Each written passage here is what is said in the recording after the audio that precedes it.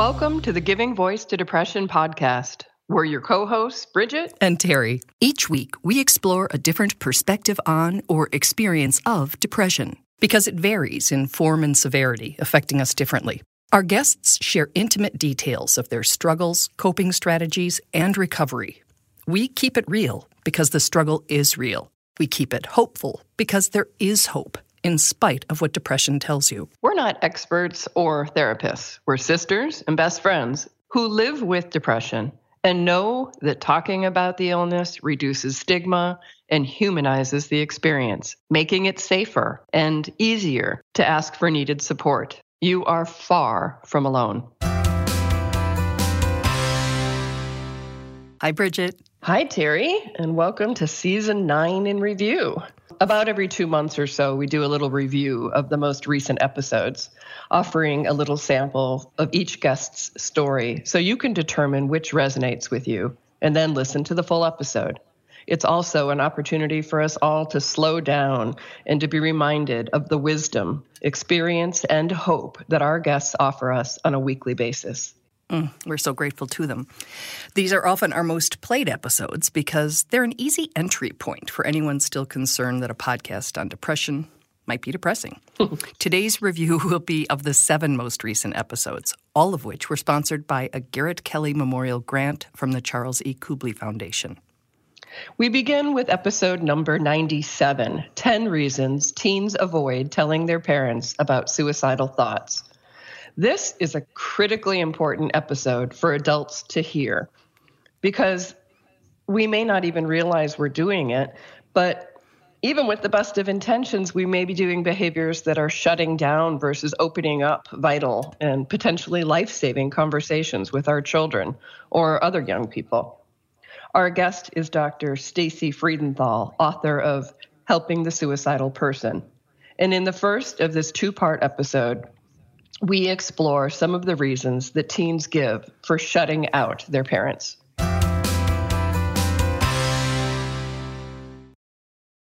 We want to respond in a way that encourages more disclosure, not discourages it. And so if a teen tells their parent that they're thinking of suicide, which already is going to take a lot of forethought for them to make that disclosure, and the parent responds with, "But you're so young, you have so much to live for," or, your problems aren't that big, then the teen is likely to think, well, they don't get it. Why should I bother telling them more? Again, that full episode is number 97, 10 Reasons Teens Avoid Telling Their Parents About Suicidal Thoughts. We continue that discussion with suicide prevention expert, author, and trainer Dr. Stacy Friedenthal in episode number 98, Why Teens Don't Talk to Their Parents About Suicide, Part 2. That you've got some parents who say, they don't mean it, and they're just, being dramatic, or they just want attention and don't get their child help. And again, I don't want to demonize parents. I think for many parents in this situation, it's just so overwhelming to think that their child wants to die that denial is a defense mechanism. But it's a very dangerous denial, because there are many parents who keep firearms in the house even when they know their child is depressed. That full episode is number 98. And again, we really encourage parents, aunts, uncles, teachers, coaches, and anyone else who's in a position to notice changes in a child, a teenager, or a college-age student's behavior, to listen, to really listen to this episode in full and share it. And to the young people listening, please share this with the adults in your life so that they can better support you if and when you are struggling with these common, convincing, and very scary thoughts. So after those 2 episodes, we asked ourselves the question, if kids aren't talking to their parents about suicidal thoughts, who are they telling? And the answer very often is each other. Think about that. At a time in life when many kids are at least a bit overwhelmed themselves, a peer may share with them, in person or on social media, that they're planning on taking their life. And often that disclosure is followed by something like, don't tell anyone else. That is an impossible position to be in because telling might mean you lose a friend. And not telling may mean you and the rest of the world will lose your friend. Tell someone, by the way.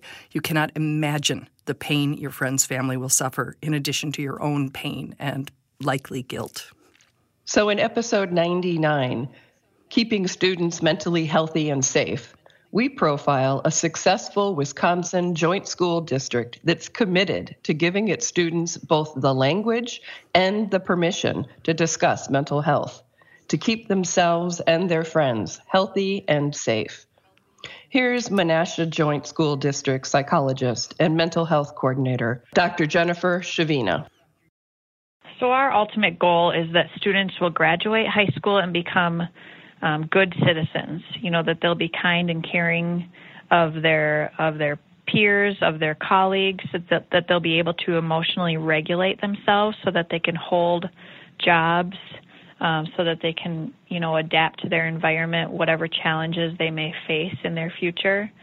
So really we want them to leave our high school after, being in our district with us for years. We want them to be prepared to function as healthy citizens in society. And so that's the ultimate goal, is that we can give them the tools to emotionally regulate, to develop positive relationships, and to make good decisions.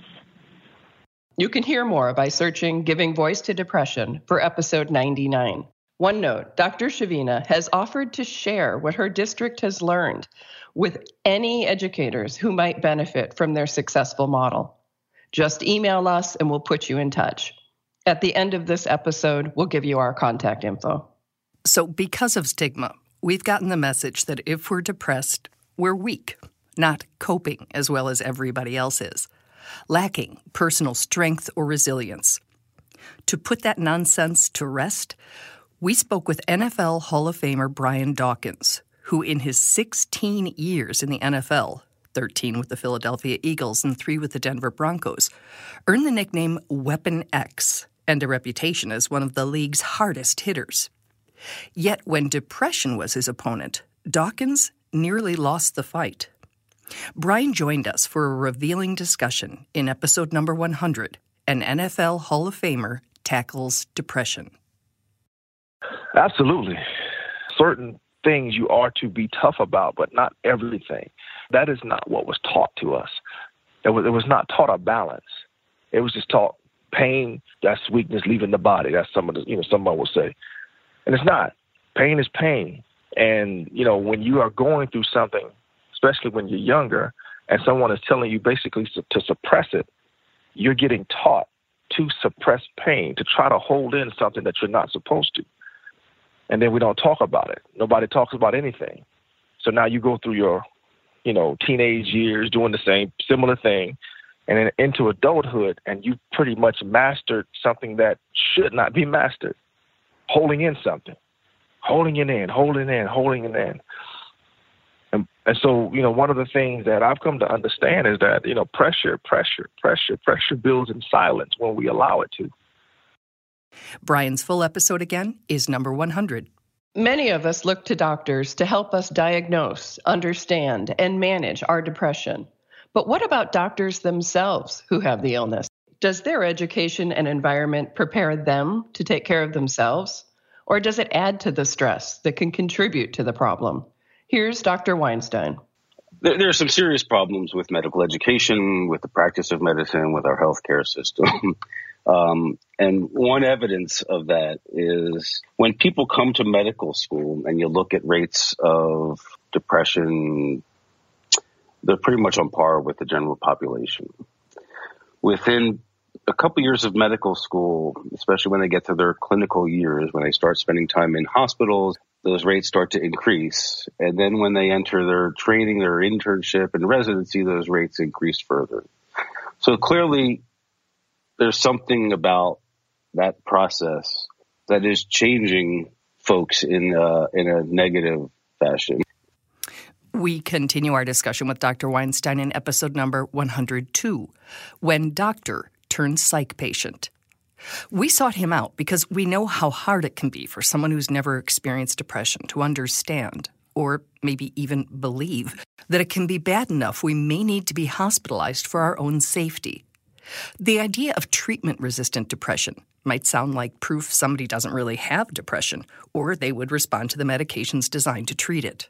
And that's why we want to talk to an esteemed doctor about his experience as a psychiatric patient, thinking perhaps his story will be more difficult to dismiss. Again, this is an episode we suggest you share with people in your life who have a hard time believing how dangerous depression can be, and the fact it can convince even a medical doctor that suicide is the best available option for relief. Michael shares his story in the hopes that others will learn from his frightening experience and believe him when he says recovery is possible, no matter how deeply depressed you are. Being in the psychiatric hospital with people, I was amazed. You have those types of thoughts too. And so, I realized that if people could realize that they're not alone and that it's okay, and if anything, even it's a strength, and it's a courage to openly talk about these issues. And you don't need to be ashamed to do so. I wanted to show people that because my main motive, I don't want anyone to ever have to go through that, what I went through. If I can possibly help you avoid this, I would really like to. Again, you can hear both of the doctor's full episodes. They are numbers 101 and 102. We often cite and post the Suicide Prevention Lifeline number, 1-800-273-TALK. And in an earlier episode, we spoke with the project director of the network of crisis lines that comprise that service. In episode number 103, Crisis Text Line, we look at a texting service for people in crisis. Hopefully you've heard of it already. Like the Lifeline, it's available for free, 24 hours a day, every day, to give us a resource for referrals, a human connection with a trained crisis counselor, and a private, confidential way to reach out whenever we might need it. 75% of the people who use the text line are under 25 years old, and 90% are under 35. We know that a lot of people who text us communicate with everyone in their life that way. And so for them, it makes sense to text whenever they need some support or even very serious help. Is there a privacy issue that you've identified that someone can quietly text as opposed to be overheard calling? Well, certainly anecdotally, we know that is true. Texting is silent, and so you can do it from anywhere, right? So you can do it in the bathroom of your, middle school, or the boardroom if you are in a meeting and you are having, a panic attack. You could reach out then and no one would know. That full episode, Crisis Text Line, is number 103. We sincerely hope that some of these episodes resonate with you or make you think of someone who might benefit from the information that our guests have provided. Depression can be very hard to explain and even harder to live with. And everyone who shares on our podcast knows that and wants you to know there is hope, that there are resources available for help, and that most importantly, you are not alone. Thank you very much for listening. We're going to take a couple weeks off to research and interview guests for Season 10. If you have an interest or perspective you'd like us to explore, please email us at Bridget, BRIDGET, or Terry, TERRY, at givingvoicetodepression.com. And if these shared stories have helped you in any way, please let us know that too. Your feedback might encourage someone who's reluctant to listen, and they might also find some comfort. We'll only use your first name or initials, whichever you prefer, if we quote you. So thank you, Bridget, for another season. I learned a lot. Thank you, Terry. We truly hope that our podcast brings a little more understanding, helps you better articulate your experience of depression, or better understand how to support someone else's. We invite you to join us for daily posts on the Giving Voice to Depression Facebook page and on Twitter and Instagram at Voice Depression. It is a comfort to be among fellow travelers on depression's dark road. And remember, if you're struggling, speak up. If someone else is, listen up.